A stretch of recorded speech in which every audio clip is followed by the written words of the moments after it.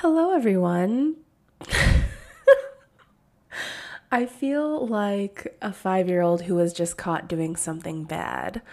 Hi. Hi. It's been a really long time. I don't even know where to start other than just to say that I am so glad to be back. Yeah. I It's been months since you've heard from me, and while I am generally not one to make excuses, you can hear the cat in the background. So I will get to this, but I am in an entirely new space, and my cat is currently in the room with me. At some point, she will either get too loud or she will want out, and I'll have to deal with that. But anyway, I'm generally not one to make excuses, but I in March got COVID. I made it this long, and she finally got me. That bitch finally got me. I had COVID. I was fortunate enough to have I would say, pretty moderate case. I mean, I got really sick, but I was fine. It lasted a long time. It lingered. I was testing positive for over 2 weeks, which fucking sucked. I missed a vacation that I had planned, which I was really sad about. I missed seeing my brother and my sister-in-law when they were visiting, and it was a mess. But I eventually recovered. But once I recovered, for a long time, couldn't walk or talk in full sentences without getting out of breath. I don't think I have long COVID, but that was lingering, and that still affects me up to this point a little bit. And I also my immune system was fucking decimated. I like throughout my life just historically don't get sick very often. I've never been a very sickly person. For most of my life, I would get a bad cold maybe once a year, if that. I've been sick twice since having COVID in March. My immune system is fucking obliterated. So that's concerning. But other than that, I'm healing well. So I had COVID, and then I moved. I moved. I am in a new apartment.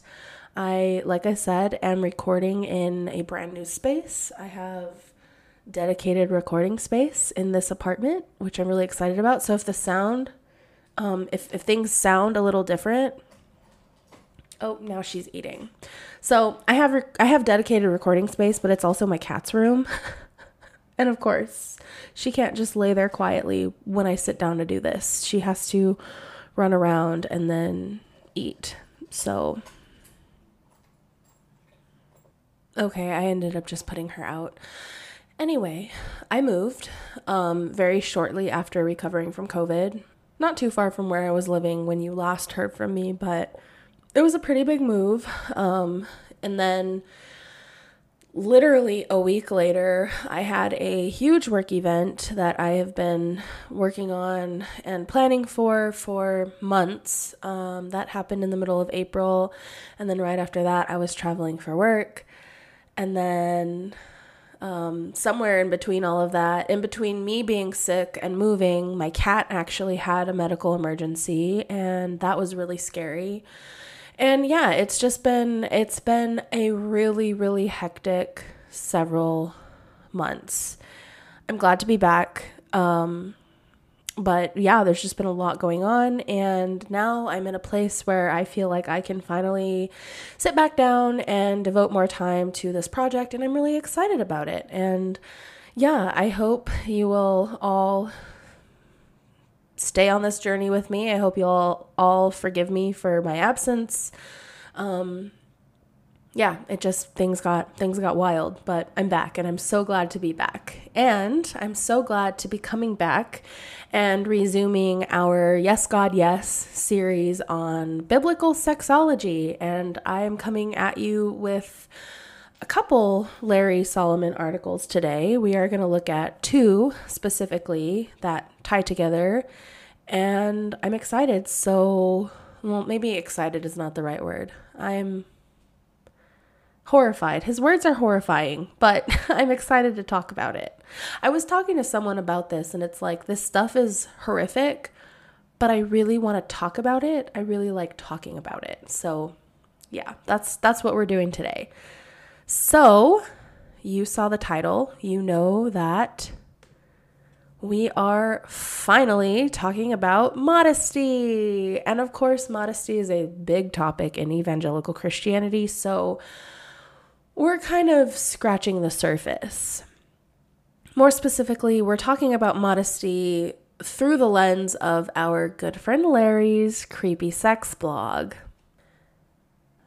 Now, if you, like me, grew up in evangelical Christian culture, you probably remember hearing about the concept of modesty all the time, especially if you were a little girl growing up in evangelical Christianity.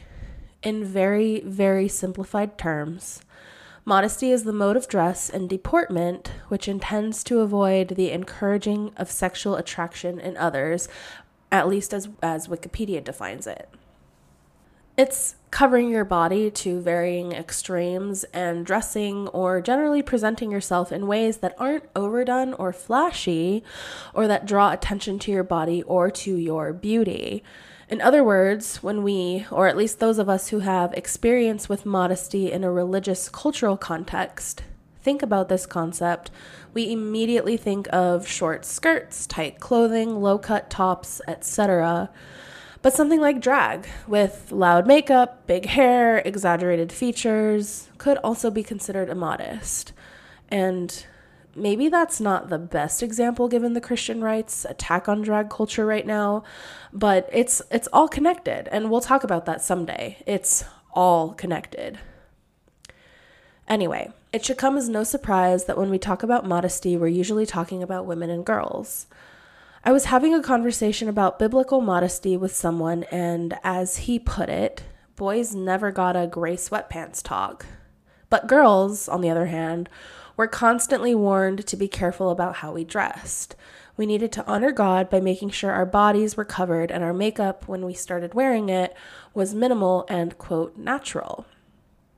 And, as I'm sure you can imagine, honoring God in this case always meant that it was our job to make sure the boys and men around us didn't lust after our bodies.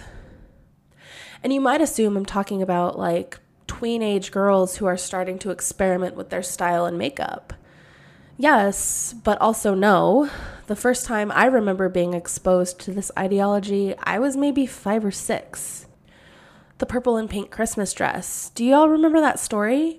I'm pretty sure I've told it on the pod before. My mom was buying our outfits for the Christmas Eve service, and I wanted the black, hot pink, and bright purple one so badly. I can still see it in my mind, and I actually had a conversation with my friend Hugh, hi babe, if you're listening, who is currently teaching himself to sew and is going to make me that dress someday. I got the puff sleeve, dark green velvet, A-line dress with attached fake pearl necklace instead, because it was, according to my mother, more appropriate for church. I'm not really sure what would have been inappropriate about a 5-year-old wearing pink and purple, but that's purity culture and biblical modesty for you. I say this often on this podcast, it's all about control. At the end of the day, it is all about controlling your body, what you look like, what you wear, for the sake of the men in the church. The men in the church shouldn't care about what kind of dress a 5-year-old wears to a Christmas Eve pageant, but I digress. Anyway, back to our friend Larry and his take on all of this, which I'm sure you are just on the edge of your seats for. I started with his post titled, "What is Biblical Modesty?" which, to be honest, is equal parts boring and informative. I don't want to dive too deep into that one because it really is what the title says. He unpacks some Bible passages and explains, through contemporary definitions of biblical Greek language, what those passages actually mean, at least, again, to him with his own personal baggage and context. To be clear, we all know this is problematic in and of itself, again, simply because it's nearly impossible to use contemporary language and understanding of language and the world at large to to definitively define a concept from millennia ago, right? I mean, evangelicals refuse to grasp that, but there are just so many ways to interpret ancient concepts, and these interpretations are based on so many different factors. As we are now well aware, Larry's interpretations of the Bible verses he chooses to use are influenced by his own agenda. And don't get me wrong, confirmation bias is human nature. As annoying as it may be, it's human nature and we all do it. We want to be right. We like being right. But as I've tried to point out in my biblical sexology episodes so far, the problem lies in choosing one little piece of scripture and using it to justify your whole belief system while ignoring parts of the Bible that might contradict you, or at least provide more or different context. And while this specific article on his website is still very much that, he approaches his argument from almost more of a historical perspective than a biblical one, which is kind of refreshing. I believe in giving credit where credit is due, so I will say that. It is refreshing. But it's still boring as fuck, and it's still just a lot of words to dictate how women should dress. I'm going to address some key points in this article before moving on to one I think is so much more important within the context of Larry's creepy world of biblical sexology.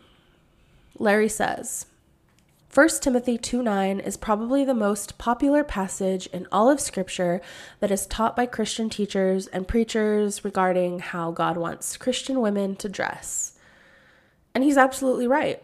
That's the one that was crammed down my throat my whole childhood. This verse states, "In like manner also, that women adorn themselves in modest apparel, with shamefacedness and sobriety, not with broided hair, or gold, or pearls, or costly array." Larry goes on to explain the verse by breaking it down. He starts by basically explaining that many take the verse at face value to mean that women should dress modestly at all times, when in reality, the verse is specifically talking about how women should dress at church. He explains that the chapter 1 Timothy was a letter written by Paul to a church planter or someone who was trying to start a new church. Part of the chapter includes instructions for proper etiquette for church attendees.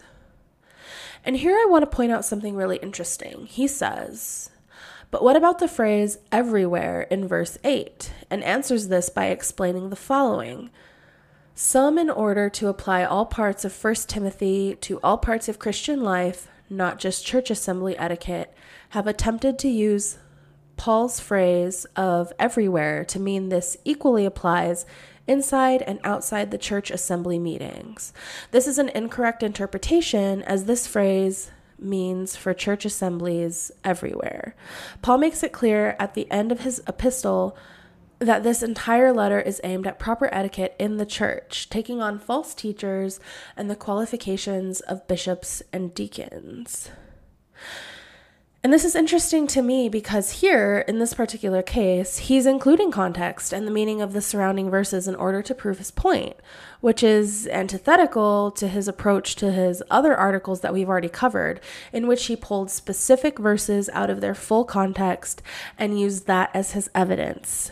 It's wild to me, and I just wanted to point that out. What a little bitch. He goes on to discuss 4 key words in this passage by explaining their Greek origins. The words are modest, apparel, shamefacedness, and sobriety. I'm not going to get into this. I already explained how I feel about people today defining ancient Greek concepts. I think it's a very slippery slope, especially here when we have no idea what Larry's qualifications are. Remember, he is anonymous. We don't know who he is. We don't know what, if any, qualifications he has to be doing this. We don't know if he's an ancient Greek scholar. We don't know if he's just some guy in his mom's basement. My coworker and I have a running theory that he's never touched a woman in his damn life. Nobody knows. So yeah, I just want to make that clear, and that's part of the reason why I'm not going to get too much into the specifics here. I do want to point out, though, that Larry makes it clear that Paul is not forbidding women from looking nice at church. He says, Paul is not saying it is wrong for Christian women to have nice hair, jewelry, or dresses. What he is saying is the church assembly should not turn into a fashion show. Unfortunately, in many of our modern churches today, that is just the case. Paul is not saying women cannot wear nice Sunday dresses. He is just saying women should not go overboard or be trying to compete with one another in what they wear for worship. And I just want to say, I'm sorry, Larry, but wasn't one of your rules for wives that they wear whatever their husband wants them to so he can parade them around as the prize he's won and make other men jealous? Maybe instead of lamenting the silly women that have turned church into a fashion show, maybe you should question what men are making their wives wear to church. But again, I digress.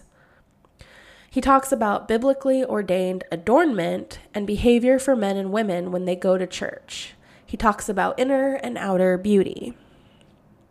He concludes this post with the following. While Paul's katastole requirement, women to be fully clothed, is confined to the church assembly, that does not mean that the principle of modesty cannot apply elsewhere when we understand that modesty means Christian women ought to wear clothing that is appropriate to the occasion. What a woman wears to church may be very different than what she wears to... Oh my God. Okay. I haven't pointed this out. I don't think I've pointed this out at all because it's not really... I don't like to correct people's grammar or pronunciations of things because who fucking cares? That's really, it can be very ableist. It can be very classist. But for someone who fancies himself this like high and mighty writer, this dude's grammar is atrocious. This sentence as written, what a woman wears to church may be very different than what she wears to church. Well, get a proofreader. Pay someone to edit this shit, Larry. Come on. Sorry. He then continues by saying what a woman wears to the beach. Well, he actually says what a woman wears to beach. Thanks for proving my point, Larry. What a woman wears to the beach may be very different than what she wears to work. What a woman wears for a date with her husband may not be what she would wear for church on Sunday. You've already used church twice, bud. Get another example. In the end, whatever we do as men or women, or whatever we wear, should all be done in manner that would bring glory to God and not bring shame to him in the eyes of the world. That's interesting. I want to point out that although Paul also talks about how men should behave at church, this is all aimed at controlling women. Again, that is what all of this is about. Larry didn't bother to mention modesty within the context of biblical manhood or biblical masculinity. Paul had rules for men too, but we're not talking about those. Apparently, modesty only applies to women. Again, all about control. So now that we've laid some groundwork on the subject and Larry's thoughts on the subject, I want to really dive into another post on Larry's blog. This one is called, "Is It Wrong for Women to Dress in Sexually Arousing Ways?" And before we start, I need you to know that the picture he chose to accompany this post is literally just a lady wearing jeans and a cute top. Yep. Just jeans and top. The top is really cute. I would wear the top. The most uncomfy thing about the picture is actually that it looks like it could have been taken without her knowledge, or like maybe she caught the person taking the photo mid-act. She's got her back to the camera and is looking down and to the side. Like, yeah, she's probably posing, but it almost looks like she could have been turning to look just as the picture was taken, which is weird. Regardless, I mentioned the photo because Larry, no doubt, chose it because he thinks it portrays a woman who is dressed in a sexually suggestive or arousing way. And again, I say, she is wearing jeans and a cute top, but you can see her shoulders and like 1 inch of her stomach. So yeah, you know. But anyway, I want to preface this discussion by making it very clear that to Larry, lust is something that men do or have that is caused by women. There is absolutely zero nuance here. Women don't lust, or at least not within regard to the modesty conversation. But they are the ones that cause men to lust. And now, that women cause men to lust is not a new idea. This is something so many of us have heard our entire lives from a distressingly young age. But completely removing the sexual agency of women by literally redefining lust as something that only happens to men is new to me and is both jarring yet not at all surprising. The second paragraph of this article states the following. Most people have been taught that causing a man to lust means simply causing him to be sexually aroused by the mere sight of a woman, regardless of her actions towards him. So the thought goes, if a woman is fully covered, this will sharply reduce a man's chances of being sexually aroused by her form, which they believe is lust on his part. The possibility of, to use evangelical Christianity's own language, a man causing a woman to lust isn't even part of the conversation here. So keep that in mind. And you might be surprised by Larry's thoughts on modesty because, spoiler alert, he's not totally against women wearing what they want. I know, I was as surprised as you probably are. He touched on that in the article we just covered. But don't worry, there's enough fuckery afoot for me to complain about. I mean, I am still talking about this after all. He goes on to say that because of this belief regarding lust, because of what we've been taught, many Christian men dictate that their wives and daughters wear clothing that completely covers their bodies. Larry goes on to say the following. But true wisdom comes from being able to recognize our presuppositions or preconceived notions of morality. Only when we are willing to question things that we have believed since before we can remember anything else will we be able to find the truth in many areas of life. As Christians, we believe that the starting point for all of the moral questions of life is the Bible. So if we are to truly understand what the Bible teaches about any subject of life, we must disregard all our presuppositions and let God's word speak to us. We must do as I have said on this site many times, remove our cultural glasses and see the truth regardless of our presupposed ideas. And it's interesting that he says that because this is where, shocker, he uses very cherry-picked Bible verses to make a point that doesn't actually stick anywhere other than in his own mind. He starts with the statement, the Bible says it is sin to lust. The verse he uses to back this up is the King James Version of Romans 7:7. He quotes the verse, "What shall we say then? Is the law sin? God forbid. Nay, I had not known sin, but by the law. For I had not known lust, except the law had said, Thou shalt not covet." And then he makes the following comment. As we can see from the passage above, the Apostle Paul makes it clear that to lust is to sin. That's actually not super clear though, and Romans 7 is more of a commentary on human nature versus God's law versus the law of man. Let me read you more of the passage from the NIV translation, which is a lot more easily digestible than King James. Romans 7, verse 1.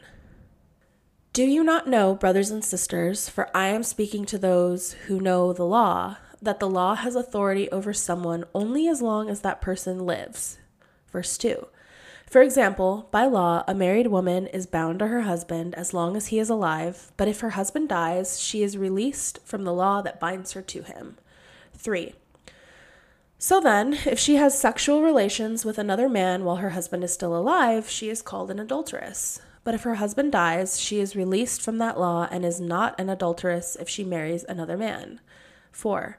So, my brothers and sisters, you also died to the law through the body of Christ, that you might belong to another, to him who was raised from the dead, in order that we might bear fruit for God. 5. For when we were in the realm of the flesh, the sinful passions aroused by the law were at work in us, so that we bore fruit for death. 6.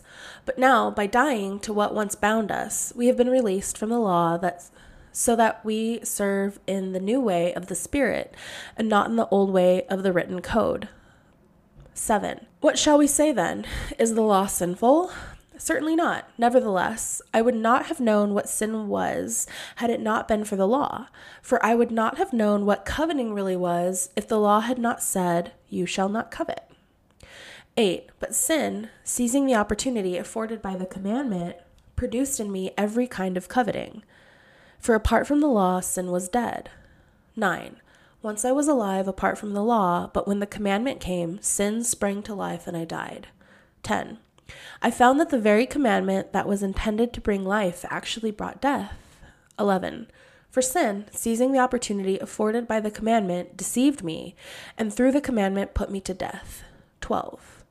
So then, the law is holy, and the commandment is holy, righteous, and good. So to repeat verse 7, this is how it reads in the NIV translation. What shall we say then? Is the law sinful? Certainly not. Nevertheless, I would not have known what sin was had it not been for the law, for I would not have known what coveting really was if the law had not said, you shall not covet. So verse 7, with full context, is a commentary about the way knowledge of the law leads us to understand what sin is, with coveting as the example here. It's not a commandment against lust at all. Next, Larry quotes Matthew chapter 5, and in classic Larry fashion, he heavily edits it down and very carefully chooses which verses to include and which to leave out. And with this one, you'll see why. There was a lot more at stake for him proving his point. Observe. Matthew 5:27 through 28, the verses he cites here say the following, again in the King James Version. 27. Ye have heard that it was said by them of old time, thou shalt not commit adultery. 28. But I say unto you that whosoever looketh on a woman to lust after her hath committed adultery with her already in his heart. Now, not to ruin the ending, next Larry is going to parrot the stumbling block language that women in the culture have been hearing since they were, again, disturbingly young. He's going to attempt to redefine a man's lust as something that's only bad if the woman he's lusting over's intention was to make him want her. It's going to require a lot of mental gymnastics, but we'll get there. Larry sets the scene here, though, with what he chooses to leave out of this Bible passage. You might be familiar with Matthew chapter 5. It's the beginning of what is known as the Sermon on the Mount, or what is also widely believed to be Jesus' most direct teachings. It includes the Beatitudes, which, quite frankly, evangelical Christianity long since turned away from. But again, I digress. It includes Jesus' famous passage about being the salt and the light, and it gives context to commandments, including adultery, which is what Larry touches on here. He stops short, though, because the passage on adultery actually goes from verse 27 through verse 30. So Larry conveniently chooses not to present the rest of the statement. And can you guess what that is? Come on, guess. Think about the Bible. Think about what we're talking about. You know how the rest of this chapter goes. I'm sure you've heard it before. The NIV version of Matthew 5:27 through 30, or the full passage about adultery, says the following. 27. You have heard that it was said, you shall not commit adultery. 28. But I tell you that anyone who looks at a woman lustfully has already committed adultery with her in his heart. 29. If your right eye causes you to stumble, gouge it out and throw it away. It is better for you to lose one part of your body than for your whole body be thrown into hell. 30.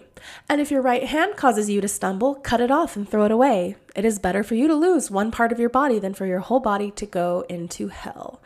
And I'm sorry, I must have missed the part where Jesus told women not to make their brothers in Christ stumble with the way they dressed. It says pretty clearly right here, but I tell you that anyone who looks at a woman lustfully has already committed adultery with her in his heart. I must have missed the part where the commandment about adultery is a set of instructions for women. I must have really missed the part where it's an instruction for creepy old men in the church to dictate how little girls dress and behave. I am so sorry. But let's focus on what Larry chose to share. That we are commanded not to commit adultery, and that lust is basically adultery. If you look at a woman lustfully, you've committed adultery. That's what he's saying. That's what he's saying the Bible says. That is what the Bible says. And if we believe the context of this part of the Bible, that is literally what Jesus commanded. But then, rather than talk about how in these verses, Jesus is essentially saying that if you think lustful thoughts about someone, a woman specifically, you're to blame and you need to face the consequences for that, he goes on the age-old stumbling block rant. Larry says, the Bible says we should not do things that tempt others to sin. Quoting the following verse in Romans, let us not therefore judge one another any more, but judge this rather, that no man put a stumbling block or an occasion to fall in his brother's way. This is Romans 14:13, and it's the, again, King James Version. And again, shocking, I know, this is pulled out of context. If you read all of Romans 14, it sounds more like an admonition of judgment and a call to be more tolerable of one another. It reads like a call to do what we can to help each other learn and grow. And if you take the phrase stumbling block to mean anything that leads to sin, it kind of just sounds like this verse is calling on people to go easy on each other. But anyway, Larry plays some weird mind tricks here and wants you to take his inclusion of these verses that he himself has taken out of context, mind you, as proof that you were right and lust is bad and therefore women should cover up. But not so fast, because old pervert Larry doesn't stop there. Remember, this entire blog is about him wanting to have his cake and eat it too, so let's keep reading. Larry says, what is lust? This is the huge presupposition that sits right in front of us. We are presupposing what lust is. In our language, when we think of lust, equals sexual arousal. You're missing some words there, Larry. Again, hire an editor. In other words, if a person is turned on sexually by the sight of someone who is not their spouse, that is lust according to our culture. But is that the definition of lust according to the Bible? Let's find out. At this point, Larry recalls Romans 7:7, and he does even more mental gymnastics. He says that in Romans 7:7, Paul calls lust a sin, and then goes on to say, quote, he actually tells us why it is sin, because God said in the 10 Commandments, thou shalt not covet. So what does that tell us? It tells us that lust is synonymous with covetousness. And like, no, it doesn't. Lust and covetousness are not the same thing, mainly because to covet something is to want something specifically that someone else has. Lust is just a strong desire for something. But Larry knows this. He says, is covetousness finding your neighbor's house desirable? No, it is not. Is covetousness dreaming about or fantasizing about what it would be like to live in your neighbor's house? No, it is not. Covetousness is the desire to sinfully possess something that does not belong to you. That's not what lust is, but okay. He continues. We have seen this story play out in many movies. A man desires the land or home of another man, so he offers him money for it, but he won't sell. He says he will never sell it. Was the first man finding the second man's land desirable a sin? No, it was not. But if he cannot legally acquire this land and begins to think of how he can illegally acquire that other man's land, he has now gone from righteous desire to sinful covetousness. So this is key.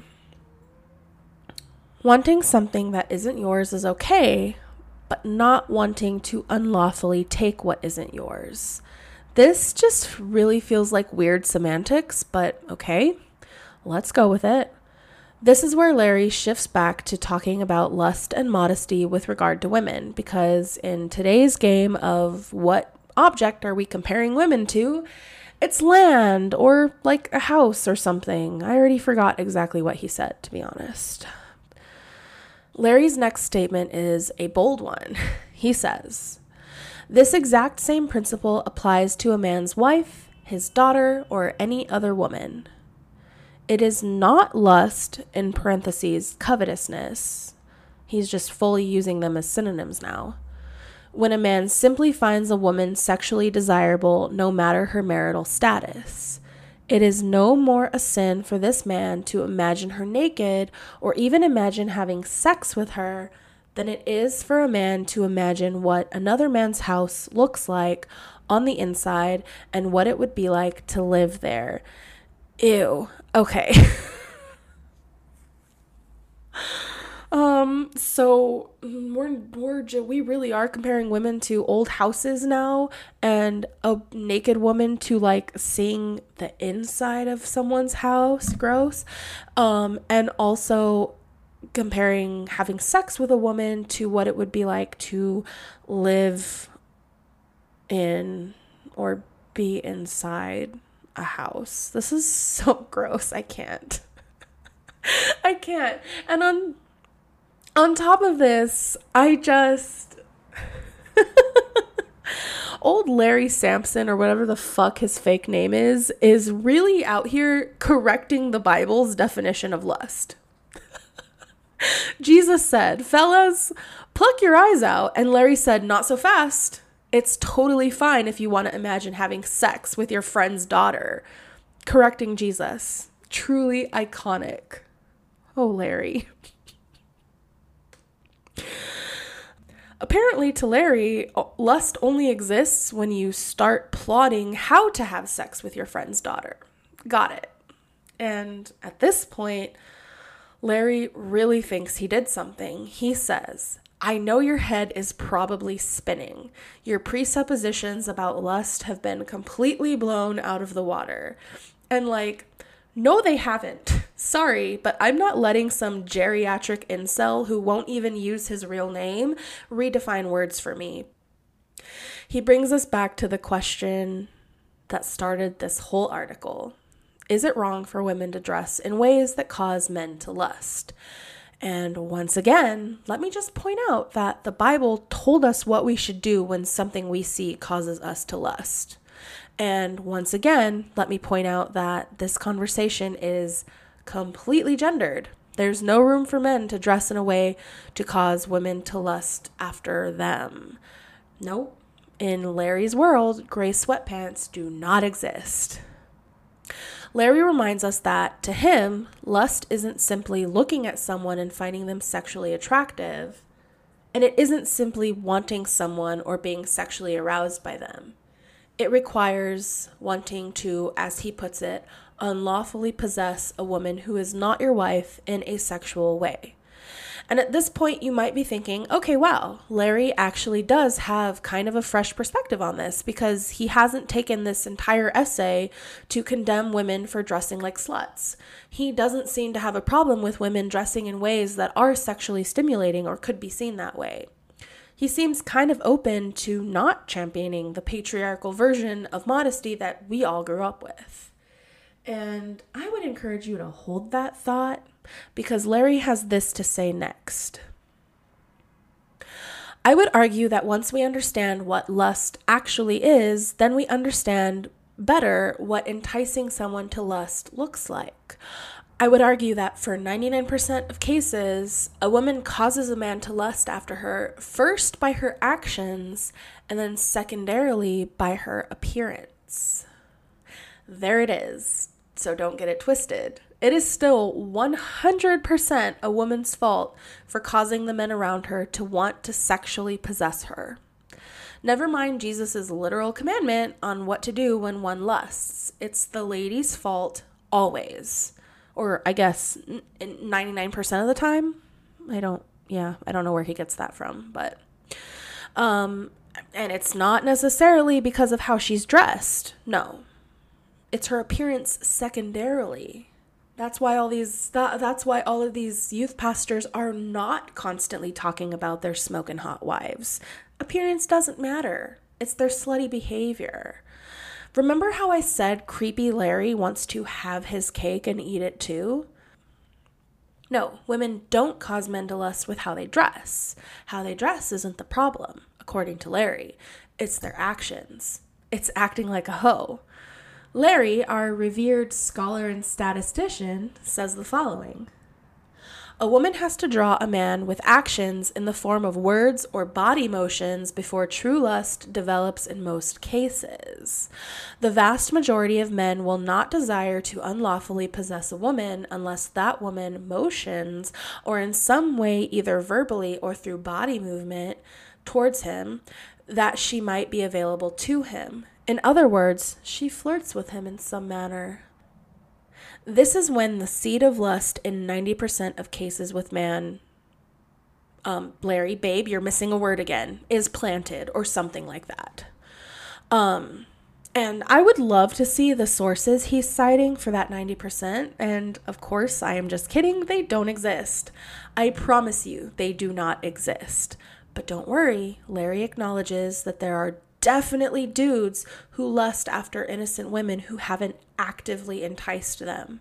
And he reassures us that in these cases, the man is 100% responsible for his sin. Wow. Thanks, Larry. Then comes the crux of this essay. Larry says, so now let's change our original question to what Christian women should really be asking themselves in regard to causing men to lust after them. Instead of asking, is it wrong for me to wear this because it might sexually arouse a man or make him have pleasurable thoughts about me? Women should ask themselves, did I just flirt with him? Did I lead him on in some manner? And this is actually one of the things that played a big part in me ultimately leaving this religion. I refuse to take responsibility for someone else's behavior. I refuse to be someone else's scapegoat, especially within the context of sex and lust as sin. Figure your shit out. Either learn how to be comfortable with your sexuality or don't. Either learn how to have fulfilling platonic relationships with the gender or genders you're attracted to or don't. But I did learn how to do those things. And now I really can't be bothered to handle someone else's fucking shit. I'm not going to ask myself either of these questions because I simply do not care. I like dressing in ways that make me feel hot, that I know other people find attractive. I like flirting. Am I out here trying to lead people on? Of course not. But that's more about me being a respectful human and less about not wanting to cause my brothers in Christ to stumble. I don't fucking care if you stumble. Take that up with your God. I don't care.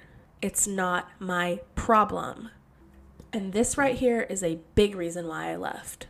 It's not my fucking problem, and I refuse to carry the weight of that fake responsibility anymore.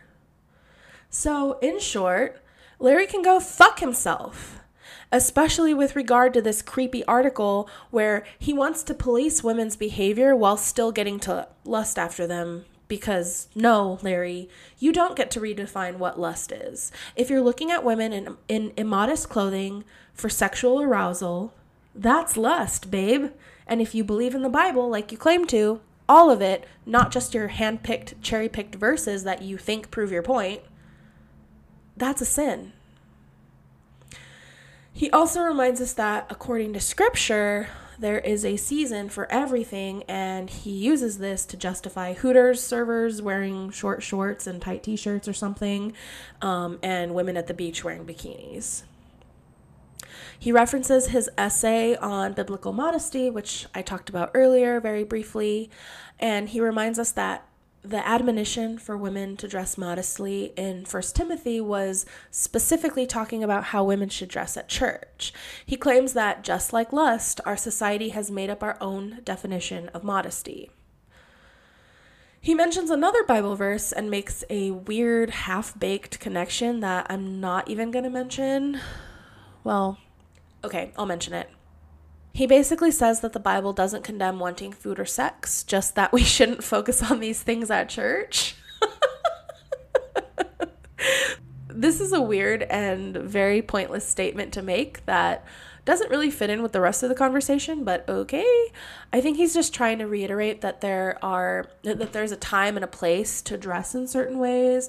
There is a time and a place to have sex or to think or talk about sex, and there are the people it's quote okay to lust over. Also, that it's apparently okay to lust as long as you don't actually quote unlawfully covet the person you're lusting after. And it's wild to me how Larry's weird ass rules and mental gymnastics really just make it all so much more confusing. But we have finally reached the conclusion. I'm going to read it word for word because, shocker, it's a list of rules for women.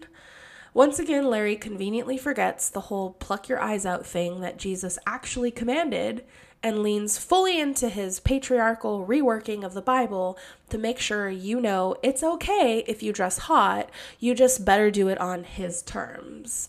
So this is how Larry closes out this spectacular essay. I hope that this journey through the scripture has helped to change your perspective of what lust actually is. If you are woman, at this point Larry should be paying me to be his editor. I'm making a point to try not to embarrass him by reading his essays out loud. If you are a woman, you don't have to be ashamed to dress in beautiful clothing or even clothing that might be sexually arousing to men, provided that you follow these biblical principles. If you are married or still under your father's authority, are they okay with you dressing in this manner? If they are not, then you need to submit to male headship that God has placed in your life. If you are able to wear clothing that some would consider more form-fitting or sexually arousing, are you doing so at the proper place and time? Maybe it is okay to wear tight-fitting leggings for a night out with your girlfriends, but it may be inappropriate for school. It certainly would be for church. Whether you are wearing more sexually appealing clothing or not, are you flirtatious with men to the point that you make them think they could have sex with you outside of marriage? If that is the case, this needs to stop. That is the very definition of a woman causing a man to lust. And I just want to say one thing. As I mentioned previously, a big reason why I left this belief system is because I no longer wanted to be responsible for someone else's sin. I no longer wanted to be held accountable for the theoretical sins of the men and boys around me. At some point, I simply refused to buy into a belief system that told me I was the problem, especially when, if we agree with the Bible's definition of lust as a sin, the responsibility and subsequent punishment should fall on the person doing the lusting. And in Larry's case, that's the men. I'm not interested in being part of a culture that, and believing in a God that, dictates that men should tell me how I should and should not dress, and should tell me what needs to stop. Like, let's look at this list again. If you're married or still under your father's authority, are they okay with you dressing in this manner? First of all, why are you comparing men that I'm potentially married to my dad? Those are two very different roles in my life, and they shouldn't be the same. And are they okay with you dressing in this manner? Who the fuck cares? I don't buy into submitting to male headship. Fuck that. Fuck off. Number 2, if you're able to wear clothing that some would consider more form-fitting or sexually arousing, I'm sorry, what is that supposed to mean? Because my mind immediately goes to, like, if you're fit and you actually look good in tight clothes. Fuck off. I'm going to cram my fat ass into whatever I want to cram it into and feel fucking hot doing it whenever the fuck I want. The last time I was at my parents' church, I wore leggings and a crop top. And I didn't give two shits. And yeah, there were ladies looking at me. Ladies, the women, not their husbands. Their husbands don't give a shit. It was the women judging me. I didn't care. I don't care. I can't be bothered to care anymore. And then this last one. Are you flirtatious with men to the point that you make them think they could have sex with you outside of marriage? Here's the thing, Larry. This culture, your religion, this patriarchal view of women tells men that they get to have women, tells men to treat women like objects. You yourself are telling men to treat their wives as some kind of prize that they won that they should show off to other men. So what difference does it make if I flirt with guys and make them think that they might have a chance to have sex with me? Your culture tells men that if they want to have sex with me, I'm all theirs. That's their right. So fuck off. Because another big reason why I left this religion is this inherent belief that women aren't fully formed, fully functional human beings capable of making their own decisions. Have you noticed how infantilizing this whole essay, especially this bullshit list at the end here, has been? It's pretty fucking creepy when you consider the subject matter, but that's not my point here. I don't need to Google and look for an article written by some random anonymous incel who decided he's an authority on the Bible and women's clothing in order to decide what to wear. I don't need a list of rules, especially one written by this guy. I don't need said random anonymous incel to explain to me what lust is, especially when he is, quite frankly, making shit up. And I really don't need yet another man telling me that I'm responsible for the choices that the men around me make, that I'm responsible for the choices that he makes. I don't want to sidetrack too much here. It's not the point of this episode, but can you see where purity culture and rape culture converge? What was she wearing? Was she flirting with him? Did she lead him on? You get what I'm saying here, and we'll get more into it at some point when I have the mental capacity to do so. Fuck Larry. Fuck Larry, and fuck this way of thinking. And because I was gone for so long, and therefore it's been a while since I've said this drivel that I just spent an hour talking about is why people are leaving in droves. Women can think for themselves, and you know what? So can men. Wild how women are infantilized to the point where the Larrys of the culture feel the need to mansplain lust and sin and modesty to them, yet are also supposedly the evil temptresses that cause men to sin against their will. How can it be both? It literally can't be both. And when you realize that and start poking these holes in their arguments, the whole fucking thing comes crashing down. And with that, I'm going to close this one out there. This felt good. This was a good comeback.